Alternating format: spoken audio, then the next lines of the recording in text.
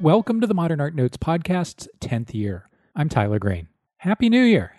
As it's a holiday weekend, this week's program will feature one of my favorite programs of 2020, my June conversation with Dred Scott. A quick bit of context. On May 25th, Minneapolis police officers murdered truck driver and youth mentor George Floyd. Not for the first time in recent years, I thought of Dred Scott's 2015 work, A Man Was Lynched by Police Yesterday. The work is typical of Scott's art. It addresses racism, policing, and the failures of both the American system and white Americans. Despite the challenges of the moment, Scott immediately agreed to come on the program. The show you're about to hear aired the week after Floyd was killed. Dred Scott, after the break.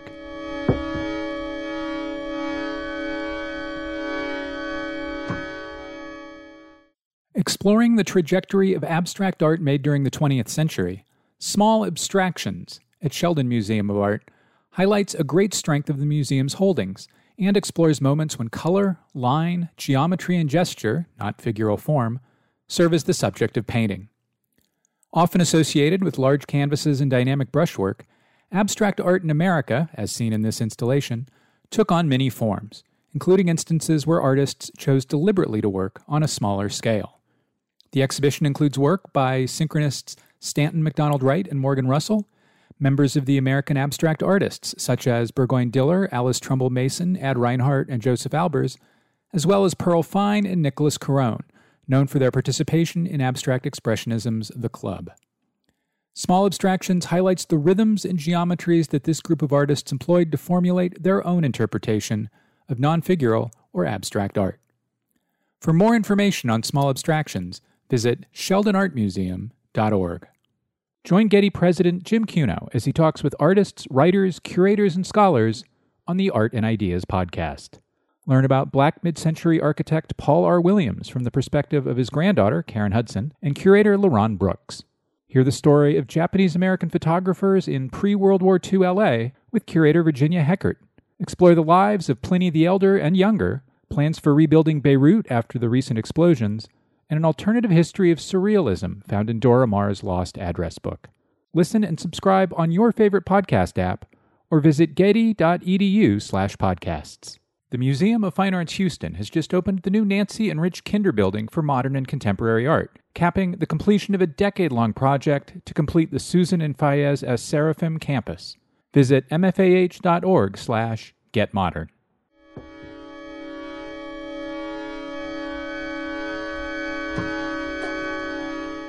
And we're back. Dred Scott, welcome to the Modern Art Notes podcast. Thanks for having me on. Let's start by talking a little bit about your great 2015 A Man Was Lynched by Police Yesterday, which for me is one of the major works of American art of this decade, or the last decade, depending on how one defines it, the decade. Its origins are plainly in the flag that was flown at the NAACP's Fifth Avenue, New York headquarters between 1920 and 1938 in response to lynchings of black people. I understand that work was prompted by the North Charleston, South Carolina police's killing of Walter Scott, but I don't know how you got from Scott's killing to making the work itself. Did you research it and work toward it in stops and starts, or did it come to you naturally and effortlessly, if you will? More the latter than the former. I mean, so particularly at times when a killing by police becomes part of a huge social question and is sort of just so egregious, you know, the society thinks about it, and I'm part of that. And so when, you know, we could list names, you know, from Mike Brown to Alton Sterling to Philando Castile to Sandra Bland, of many people killed by the police. Some of them, there are names like Nicholas Hayward Jr., which people probably don't know, but, you know, I know. When you have something like Walter Scott, which Walter Scott was stopped for a broken tail light, and he quite sort of sanely, it seemed, you know, in hindsight, fled for his life, and a policeman shot him at 30 yards in the back and then tried to cover it up. that was because it was caught on film, it really stood out. And it was one of these things that, even though I've been making a lot of work about white supremacy and racism and police brutality and murder by police for quite some time, this was something that needed a specific work. And the NAACP flag was something that many artists had been thinking about. I mean, most well known was Terry Adkins. He would perform with that on stage with him in a lot of his performances, and other artists had used it too. So I was just familiar with the original flag. I mean, almost within a day of seeing this Walter Scott murder, I came up with a sketch for this is what it should look like. And then I had to do research to find out, find the font, even though the letters would have been hand cut at the time and hand drawn by like a sign painter. And I had to find out whether the flag was actually black and white, which it seemed like in a black and white photograph, or whether it was, say, red and white, which it could have been in a black and white photograph. And so things like that, and just the size and things. And so there was a lot of research, but basically within a day I had the drawing. Within a week I had a sort of a rough mock-up that I then posted on like Instagram or Facebook or something like that. And then within a month I had produced the flag that then was first shown actually in Des Moines, Iowa, in a show, and which was a good show, but it was somewhat ignored. And then when Philando Castile and Alton Sterling got killed within 36 hours of each other in two separate incidents, and I happened coincidentally to be in a show at Jack Shainman Gallery that Four Freedoms had organized, then the work, which they very quickly said, bring this, let's show it, because it wasn't originally in the show. At that point, it became this very well known within the art world and broader sort of activist circles as well. The NAACP stopped flying that particular flag in 1938, not because lynchings and other killings of black people stopped happening. The NAA stopped flying it because their landlord threatened them. Their landlord on Fifth Avenue said, if you continue to fly the flag, we're kicking you out of the building. Is anything regarding that part of the flag's history important to you in the sense that it lives in your object, or you hope there's a way it lives in your object? Well, I think it's important in a couple ways. I mean, the first thing is, I think people should really think about why the NAACP was flying the flag in the first place. It was part of an anti-lynching campaign, and people should really think, what does it mean that you need an anti-lynching campaign? And there were about 4,300 incidences of racial violence lynchings that happened in the United States from 1865 to 1965. And so during the period they were doing it, lynching was a very common thing, much the way black people being killed by police is very common now. But in the 20s and 30s, it was common, and every black person knew, whether they were in the North or in the South, that they could be lynched for any reason or no reason whatsoever. And so that is very heavy to kind of consider. And then because they were waging this campaign, the landlord was like, look, this is making our building, our community look bad. Because, after all, the campaign was all across the country. Their headquarters was in New York. And while there were lynchings that did happen in the North, it was more a Southern phenomenon. And so it's very interesting to understand that a landlord could say, look, you, this major civil rights organization, can't actually display a banner that's not hurting anybody, but is a political message I want to suppress. Can't even display that in the North. And so that's heavy. And actually, where my artwork has been displayed, the gallery, Jack Shainman was threatened in a variety of ways, including by their landlord for displaying the work in ways that relied on technicalities of their lease, but also the staff was threatened, with physical violence for showing the artwork. And so there is a way in which that history of public response, even though my artwork has been very well received, both in the gallery world as well as the community more broadly, there are some people who do not want this message, and they think that it is extreme to compare the violence of lynch mob terror to the role of the police. But the police actually kill, far more people than at the height of lynching. Lynch mobs would kill in a decade about 1,700 people at the height of lynching, at its highest peak. The police last year and the year before and the year before and the year before killed over 1,000 people. And if you're black, you're about 7 times as likely to be killed by the police as if you're white. And so these comparisons, while really based in fact, some people don't want that to be a message that's talked about. So I think it's interesting that people who have the power to evict galleries or evict others and evict civil rights organizations are using that for political dissent. And then the third thing I'll say is important. It's like, my artwork is an artwork. It exists in the realm of ideas in a way that's different than a civil rights organization was doing. They were waging an anti-lynching campaign and organizing people to stop postcards of lynchings being sent, to stop lynchings from happening, to hold people account. And this is more bringing those ideas into society broadly through the art world. I'm an individual artist. I am not part of an organization that is actually waging a campaign, say, to stop murders by police, even though I very much support those organizations. But this does exist in a different space, and I think that it's important for people to recognize that we need both. I think we'll talk a little bit later on about how you have quite often used history as a material and specific moments and objects from the past as material in your work. Two things I want to quickly note before asking my next question, two things I probably should have mentioned before now. The president of the United States, when the NAA began this campaign in 1920, was Woodrow Wilson, who was, before the current president, probably the last most explicitly and specifically white supremacist president we've had. Oh, and the original NAA flag still exists. It is in the collection of the Library of Congress. So I guess particularly with now in mind, we're taping this on June 3rd, 2020. How do you want your artwork to live in the world? Which I guess is a slightly obscure way of my asking if it was and indeed is now your intent that institutions would wield it and fly it at specific, sadly necessary moments. I mean, I think it would be great if institutions did that, both if they acquire the work and had it on hand, but also if they had display copies to do that. And I think that it is an artwork, and it's different than, say, the NAACP. But it would really matter if institutions, and it will matter if institutions actually stand with the people. I mean, there's been a recent move for all sorts of cultural institutions to make statements about the uprisings or rebellions that are happening in response to the just brutal murder of George Floyd in Minneapolis. And that's a very good thing. I mean, some of the statements have been better or worse than others, but it's really good when these institutions are saying, wait, we actually realize that white supremacy exists, and we realize that that everything black people have been saying is actually true, and that's not the society we want to be part of.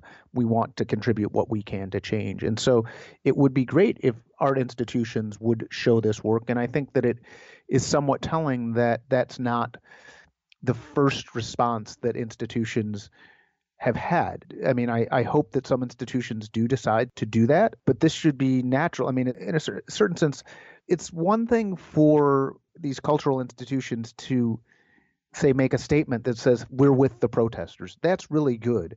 But these institutions should actually use the social weight that they have to fight for systemic change. And that is complicated. I mean, they're everything from who's on their board. Do they have black people and other people of color on their board? Do they have curators of color? Do they have archivists? Are they bringing in work to the collection of black artists? Some of that is happening. Some of that isn't happening. Are there curators, not just assistant curators, but are there senior curators that are good black curators?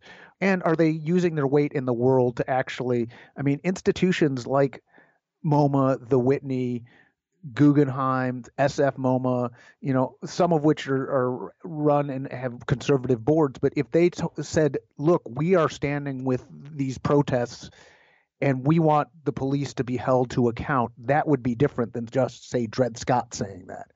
And yes, that would be risky, and some of boards would change. I mean, when it became known that, say, Warren Kanders, a producer of implements of torture and violence, was the head of Safariland, was on the board of the Whitney, a lot of people said, why is basically somebody who makes weapons used by war criminals, why is an arms dealer, what does he have to do being associated with a museum?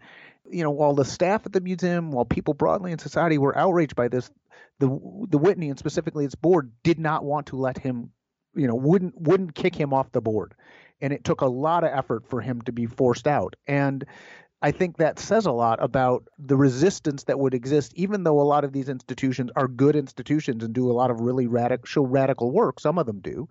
That actually being part of more systemic change is something that would be challenging, to say the least, for them to do. I think of how one art museum, I think just last year, was asked by its local newspaper whether or not it had a black curator on staff, and it refused to answer. And it refused to answer the question. I mean, it's like what we pretend we're sticking our heads in the sand and nobody will know. I mean, it's a really simple question, but yeah, that speaks volumes. It's like in the post-fact era of alternative facts, where it's like the president could say, "No, I had the largest crowd ever." I mean, then a museum saying, "Hey, we won't answer the question of whether we have a black curator." Well, actually, you just did. Yeah, I shouldn't be protecting the institution, and I should be naming the journalist. It was Charles Desmarais of the San Francisco Chronicle who asked the San Francisco Museum of Modern Art, which has had a bad week. Yeah, their socials have had a bad week. So about a man was lynched by police yesterday as an object, because I'm sure that as people in institutions are listening, there are some thought bubbles going off. Could you kind of detail how that artwork works as an addition and as an object that may or may not be available for acquisition and presentation? So the artwork exists in a couple different forms. There are two editions of the work. There's one that is the more well-known version that is applique on nylon that's, I think, like 84 inches by 56 inches or something like that. And that's an edition of 4 plus an AP. And I think all of those are sold with the possible exception of the AP. And one is in the collection of the Whitney, which is great. Then there's a smaller edition, about 2/3 the size, that's screen print on canvas.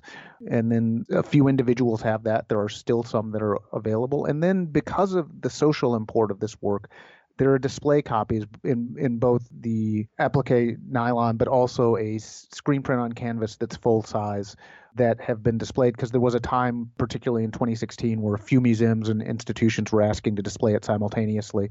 And so there are a few copies of it that if an institution wanted to, say right now, want to display it, that would be really good, and there would be display copies. Or if they wanted to acquire it and keep it in their permanent collection and then figure out a way to display it as needed, that would be great too.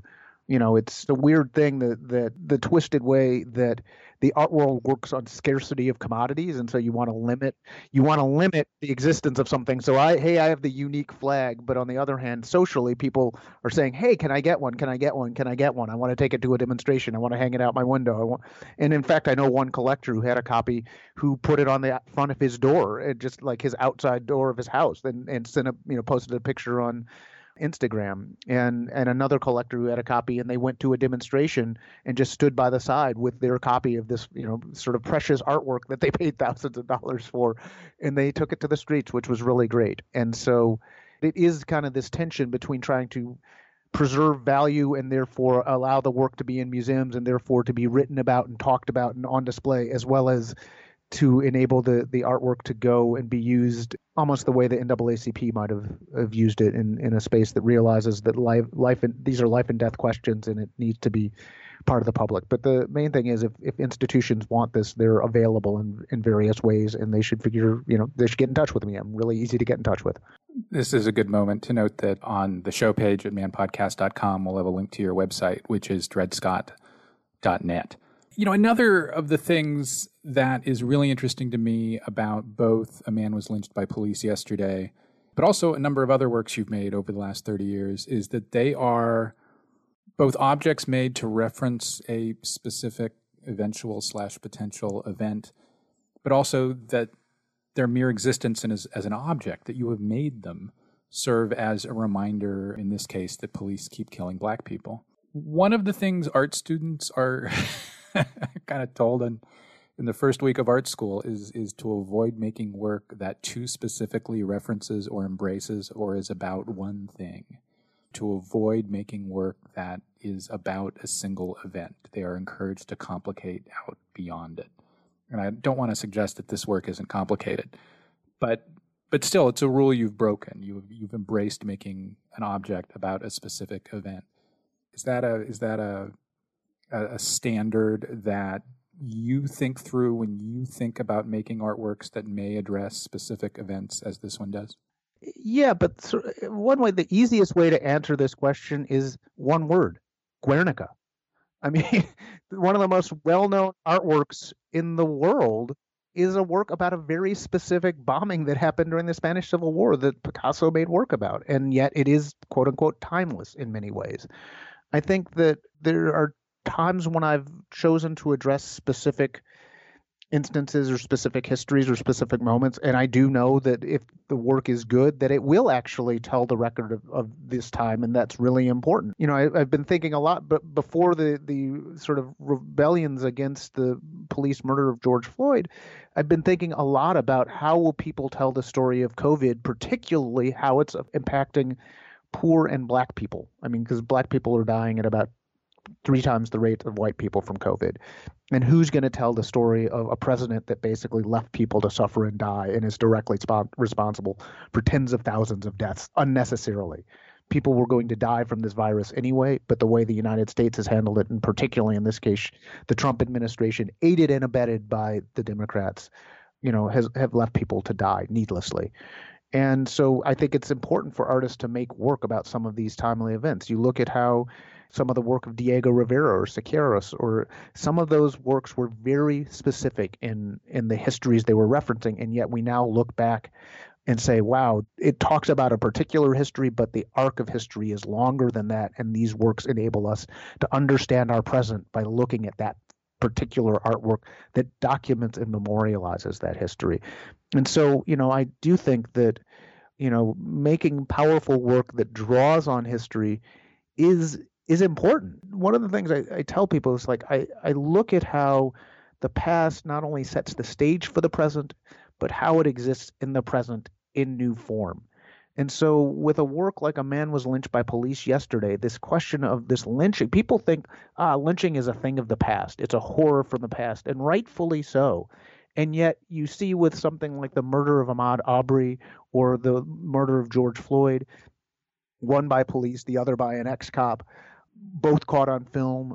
These are lynchings. It's not just the past, it's the present. And so when I'm using history as sort of a source in a medium, it is actually often to talk about the present. And so when I did a work like Slave Rebellion Reenactment, which was a reenactment of the largest rebellion of enslaved people in the history of the United States, it was actually a performance with hundreds of people that talked about this one particular buried history, but it was actually about our present. And so I do think that, art schools are good to encourage students to try and make work that is lasting. But some of the times the way work is lasting is if you powerfully understand what's particular about that historic moment, including if it's one you're living in, and can concentrate what is so wrong or so right about that moment in ways that, 5 years, 10 years, 50 years, 100 years down the line, people will say, wow, that tells us a lot about then, but also hopefully still about now. Police. The power of police to operate extrajudicially is something that you've made work about before for at least 20 years. The first work I can think of is your 2001 Sign of the Times. We'll have an image of it on manpodcast.com. But what it looks like is it looks like a yellow kind of diamond-shaped street sign that you would see, like pedestrian crossing or something. And the sign says danger, police and area. And there are, pictograms, is that the word I want? Of a cop shooting a man with his arms raised, or at least apparently his. So I'm not sure when you think of police as having specifically entered your work. So I guess when was that? And what were some of the ways how did you kind of think through including police either as individuals or as a system in the work? Almost as long as I've been making art, actually. I mean, there's an artwork I did, What is the Proper Way to Display a U.S. Flag, which introduced me to the world nationally. That body of work was called American Newspeak, Please Feel Free. It was a series of installations for audience participation. I made it starting when I was 22, I think. Was still an art student. And some of those works were actually talking about the police and how police enforce relations of exploitation and oppression. That's what they are. They enforce the exploitive relations that define this society, a country that was founded on slavery and genocide and continues to be based on exploitation and oppression. And so some of those work have images of police brutalizing people and were taken from demonstrations or had quotes about police brutality. There was a work I did in 1999 called The Blue Wall of Violence, which was an installation that had images of sort of targets, had targets that had arms, sculptural arms that were attached to them that each held some object that the police then shot somebody for and claimed later that it was a gun. And in front of this was a coffin that police billy clubs beat on. That work was made in 1988. When it was shown in 2009, the police union threatened to close the museum that was showing it. And in fact, there were bomb threats that were phoned into the museum and death threats that were issued to me by police and police unions. So this is something that I have a long history with because it's just a defining feature of American society. And if you're an artist making work about the times you live in, how could you not look at one of these defining features? And that's how the police rule over the people here, and particularly for Black and Latino people, it is just causing tremendous death and suffering. You mentioned a couple works. There was also the 2006 Dem Doggone Knew a Thing or Two sculpture, which includes a cop shooting, what is intended to be recognizable as historical African sculpture. I wanted to ask specifically about your 2009 I Am a Man performance in which you wore a signboard and walked through a city. And as part of that, or in the course of that performance, I should say, you encountered 3 or 4 police officers who stopped you. I don't want to use the word planned because I don't want to suggest that the 4 officers were, were a comedy show style plant. So I guess the word I want is, did you expect or did you expect for that kind of encounter to happen? Did you expect for police to become involved in that performance? Well, I'll answer that question, but first, I just want to briefly touch on the piece that is called Dem Doggone Knew a Thing or Two. And the Dogon were particular people in Africa that used that particular sculpture that I used. It was sort of a fertility sculpture, and it has a picture of somebody with their hands up, which they're common. I don't know the provenance of the sculpture, but I would be surprised if it were made more than a year before when I used it. I mean, these things are produced for a mass market, but it is based on a Dogon statue. And I do think there is a relationship between a superhero doll or a cop hero doll and a traditional African sculpture with different figuration and formalist representation, but then with a figure with their hands up with a cop pointing at them. So anyway, as far as, I never plan for the police to interrupt or interact with my performances. I do a fair amount of public performance, sometimes with permission, sometimes without. And with I Am Not a Man, that was a piece that I did that I didn't have permission for, and I just walked through the streets of Harlem, particularly across 125th Street from east to west and west to east, or actually, from west to east and east to west. I had sort of modified the iconic I Am a Man sign to say I am not a man, and the I am a man sign from the 1968 sanitation workers strike from Memphis, Tennessee, where the striking workers demanded to be treated like human beings. And so particularly in 2009, when I did the piece, there was all this talk about America entering a post-racial era because it elected Barack Obama. And I've grown up in America. I know America. I know there was nothing post-racial about it. And as we're witnessing today, as far as post-racial, ask George Floyd's family how post-racial America is.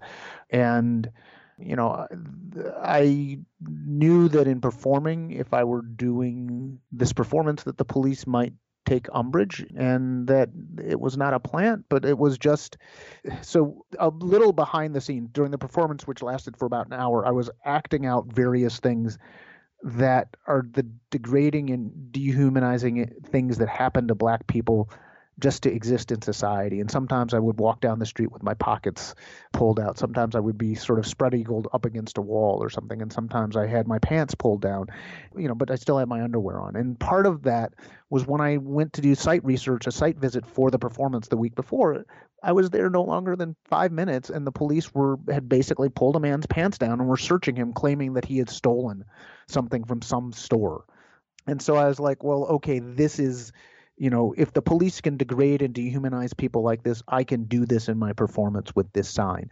And so when the police came upon me, they saw that, and they said, no, you can't do that. We're going to arrest you if you don't pull up your pants. And it's like, actually, in New York. I could legally walk down the street in boxers if I want. There's nothing illegal about it. But they were using the threat of force to shape this performance.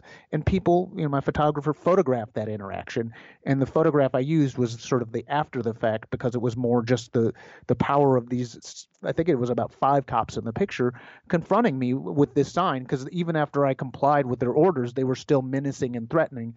But I was the one that seemed to have the authority and the defiance in the picture, and they, look like props in a certain sense, which they had become. But it was unplanned, and it could have actually gone very differently. I mean, police encountering black people, whether they're artists or not, could end up with, jail, beating, or death. Yeah, they look confused in the photograph. We'll have a link on manpodcast.com to all of the performances we have, or we'll mention a link to your own website so people can see the full range of documentary material. I guess one more thing while we're talking about I Am Not a Man, the origins of the I Am a Man sign go back to the 1968 Memphis sanitation workers strike. In 1988, Glenn Ligon made a painting now at the National Gallery of Art, which references the same historical event. His says, I am a man. This is all a long way of asking a really simple, straightforward question. Were you interested in referencing and engaging with Ligon's 1988 work as much as you were, or to an extent as you were, the 68 sign? I was more interested directly in the 68 sign. I mean, I obviously knew of Glenn's work, and I think he does a lot of really interesting work.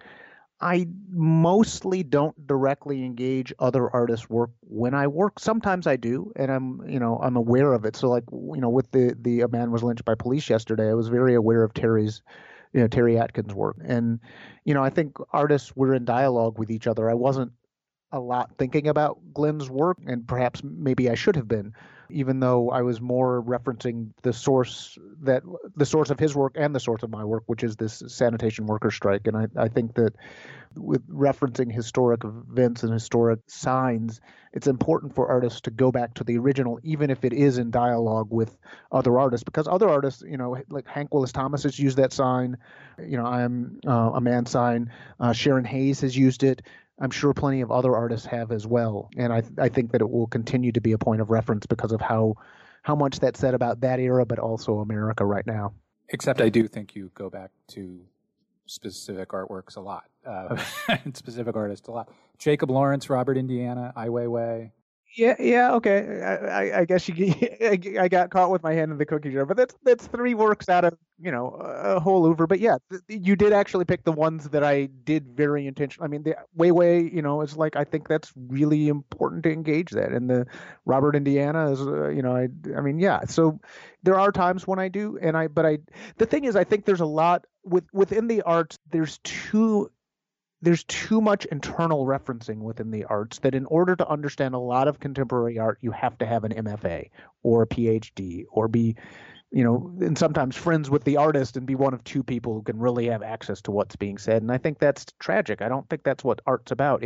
If novelists wrote novels the way artists are trained to make work these days, nobody would read books. And so, I do think it's important. We are in dialogue, and there's several artists that I'm both literally talk to, but also am engaging their work with in some ways. But I think we should strive to make our work not so much reference other art of the recent past, but actually more talk about the conditions that led the previous artist to make that work. So with Jacob Lawrence, while I did very, very intentionally pay homage to him with the piece that I did called Revolt, and I just think Lawrence's work is so relevant for now, I also think that the conditions that he made work about, particularly some of the making work about the Haitian Revolution, that is something that more artists should make work about, regardless of whether they know Jacob Lawrence's work or my work or not. They should actually be making work that talks about Haiti and talks about slave rebellion and talks about rebellions overall.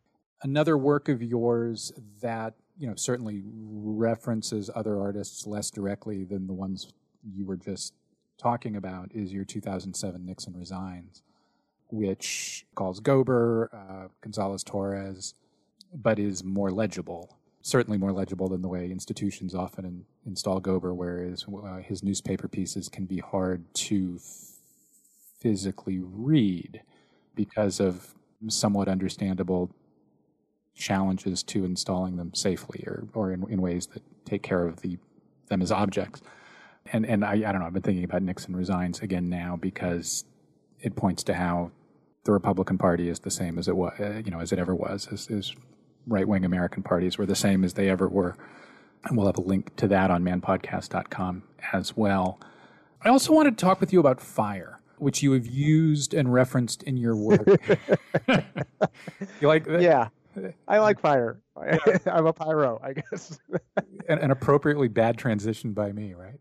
An unintentionally appropriately bad transition by me. So you have used and referenced fire in your work going back at least to Money to Burn, a performance in which you burned $171 on Wall Street and invited others to join you. Were you interested in fire as a specific subject, and if you will, as an object, as something that's physical but isn't exactly an object? Or is it something that you found and find recurring in the work organically because it fits or interests you for other reasons? It was both very appropriate for the two works, Money to Burn and Burning the U.S. Constitution. It would be better to destroy money by burning it than, say, putting it through a shredder or something like that, or tearing it up. But fire it's magical. And I think that I and other artists who've found ways to use that in their art, humans are attracted to this power in a certain sense. There was a really great, and I suddenly can't remember the artist, an Art de Povera show that I saw in probably 1986 or something at the MCA in Chicago, that had an artist who had all these basically gas jets that had turned into torches that were on front of a steel plate. So you go in this gallery and there are all these flames, which is, I'd never seen anything like that before or since. And it was amazing that they could get permission to bring, basically open torches into a museum space.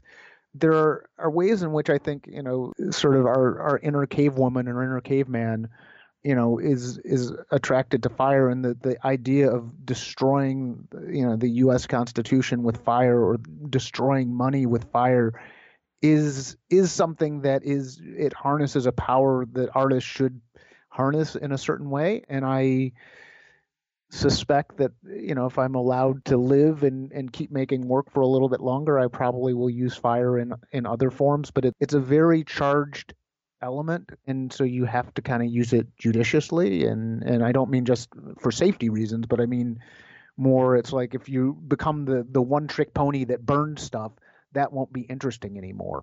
In the context of fire, I wanted to raise your 2014 performance on the impossibility of freedom in a country founded on slavery and genocide.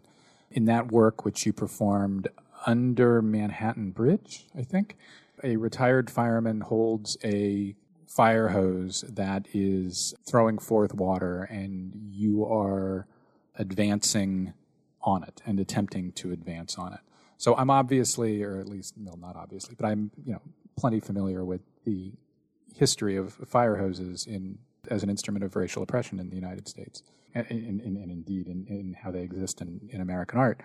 But I wonder if the way in that piece you keep coming forward and you keep advancing, if fire is part of that piece, maybe metaphorically or referentially.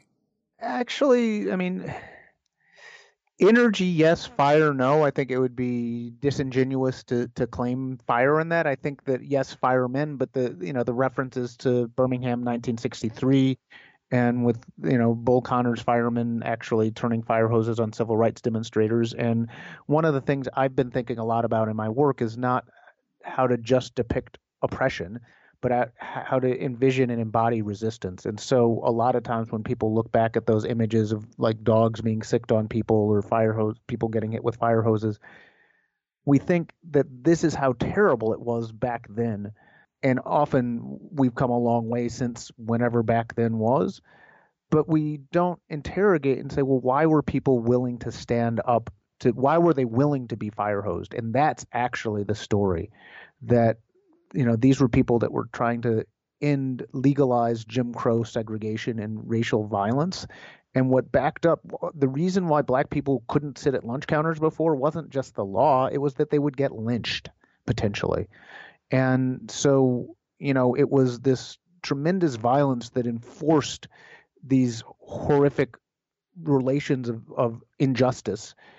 And so people defying that law and those laws and those customs and those policies both were risking their lives, but also were doing stuff in profoundly courageous, collective, collaborative ways. And so I wanted to look at those moments in that way, and then the energy to be able to walk into a fire hose when the sane and smart thing is to get out of the fire hose, the water jet, is that energy was drawing on how these civil rights demonstrators had the strength to do that, and therefore, I could too. We haven't talked a lot about art history with the exception of one or two examples, but I did want to ask if Hans Haacke is important to you. I couldn't make what I did without Hans Haacke. I mean, it's really simple. When I was in art school, there were three artists. I discovered Roy de Carava, Leon Golub, and Hans Haacke. There were also, and I should say, the Dadaists and other artists were very important to me, but particularly Hans Haacke. His strategies, how he thought of conceptual work, enabled me to think through the ideas that laid the foundation for the American Newspeak project, and thus what is the proper way to display a U.S. flag. I think he and I do things very differently in terms of much of his conceptual work he's most known for institutional critique, and I think he does that quite well. And I was trying to use the tools in much more accessible ways so that an ordinary audience could think through some of those. Think through some of the ideas that I wanted people to think through, but using the aesthetic strategies that Haacke and other conceptual artists used. And so, in a certain sense, I don't care about the art world. I don't care about whether rich people buy a painting and that gets handed down from generation to generation, or whether slumlords, how they operate. I think Hans's work is very interesting. But more than that, I think what the breakthrough, how he tied conceptual work to political ends was something that was revelatory for me. And so, it's really simple. I couldn't make the work I made and then enabled me to become an artist without Hans Haacke. I think as a critic, I'd also point out that the institutional response to your work and willingness to embrace it is similar to the institutional response and willingness to embrace your work. And that's, in a lot of ways, maybe most or always outside of your control and his control, except for what's within the work. Last question. In my non-podcast professional life, I work on the Civil War, on a book and some other projects. And there are days that research and having to spend 8 or 10 hours, reading racist texts or reading letters written just after battles that describe gore and death just exhausts me. And of course, I have the privilege and the luxury of being able to have a certain kind of historical and personal distance from that work, personal distance that a lot of artists working now, especially Black American artists, don't get to have.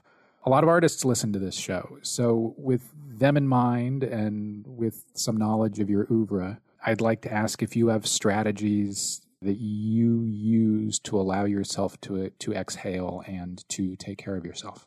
I'll probably give you a bit of a rambling answer to this because I don't know that the answer is straightforward. I'll start with something that Toni Morrison said, and in a certain sense, even more than Hans Haacke, I couldn't make the work I do without Toni Morrison and Public Enemy.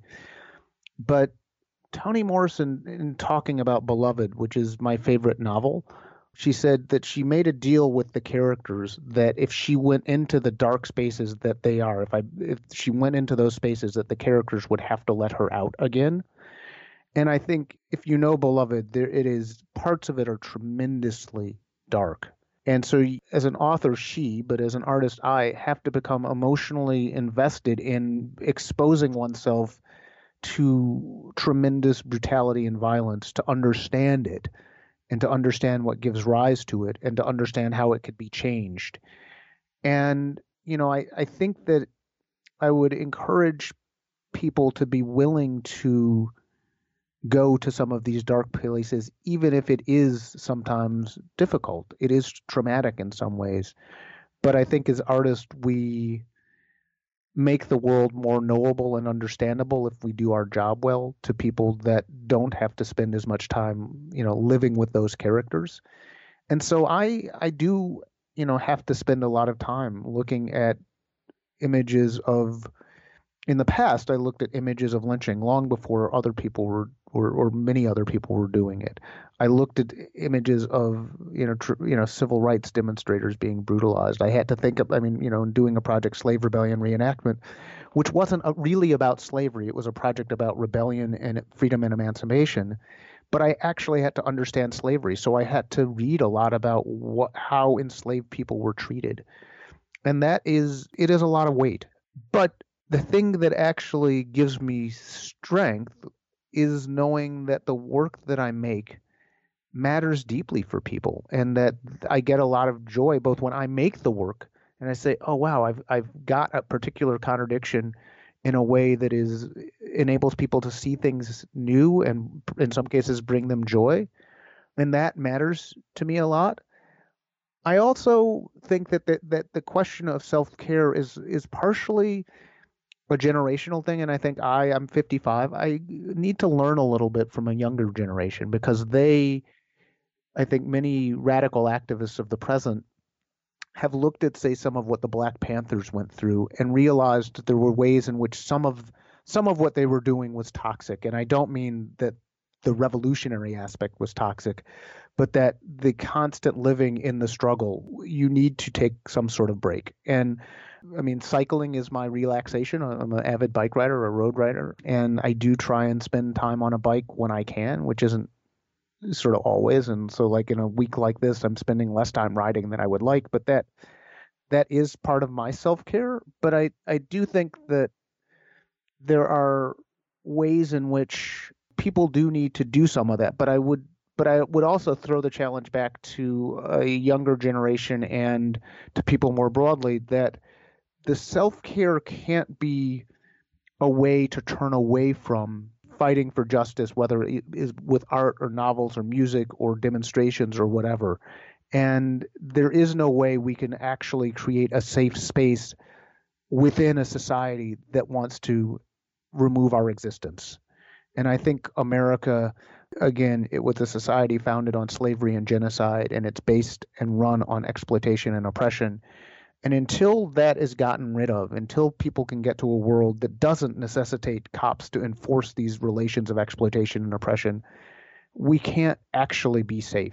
We might individually be able to create some safety, and I think that's important for people to be able to have spaces to give voice to what they want to say without having to be shot down with some racist garbage or stuff like that. But I think that if we actually, the care that we need to take is to enable us to be stronger fighters. And I don't mean that literally in the physical sense, but more, we have to find the resilience, including collective resilience, including amongst community with each other, to be able to cry, to say, no, I'm not okay because this situation is not okay, but then to get up and say, but the problem is there are people that are wielding guns and tear gas and canisters and the law and kneecaps and shields that are literally trying to push us off the face of the earth. And that unless we stop that, we cannot actually be free or safe. It is a challenge, and I'm serious. I don't think I have all the answer, and I do think it is partially a generational thing where I do think my older generation does actually need to listen to and learn from some of these younger people who are shining a lot of attention on that. But I do think that when Malcolm X was talked about, look, if you stick a knife in my back 9 inches and pull it out 6, that's not progress. Progress is actually healing the wound that the knife caused. And I think that's, there are people still wielding metaphoric knives, and we need to stop that as soon as possible before we actually talk about really being able to have good care for each other. Dred Scott, thank you. Thank you. Thank you for having me on. That's all for this week's show. The Modern Art Notes podcast is edited by Wilson Butterworth. Special thanks to Steve Roden, who created the sound for the program. The Modern Art Notes podcast is released under a Creative Commons license. Please visit Modern Art Notes for more information. Thanks for listening.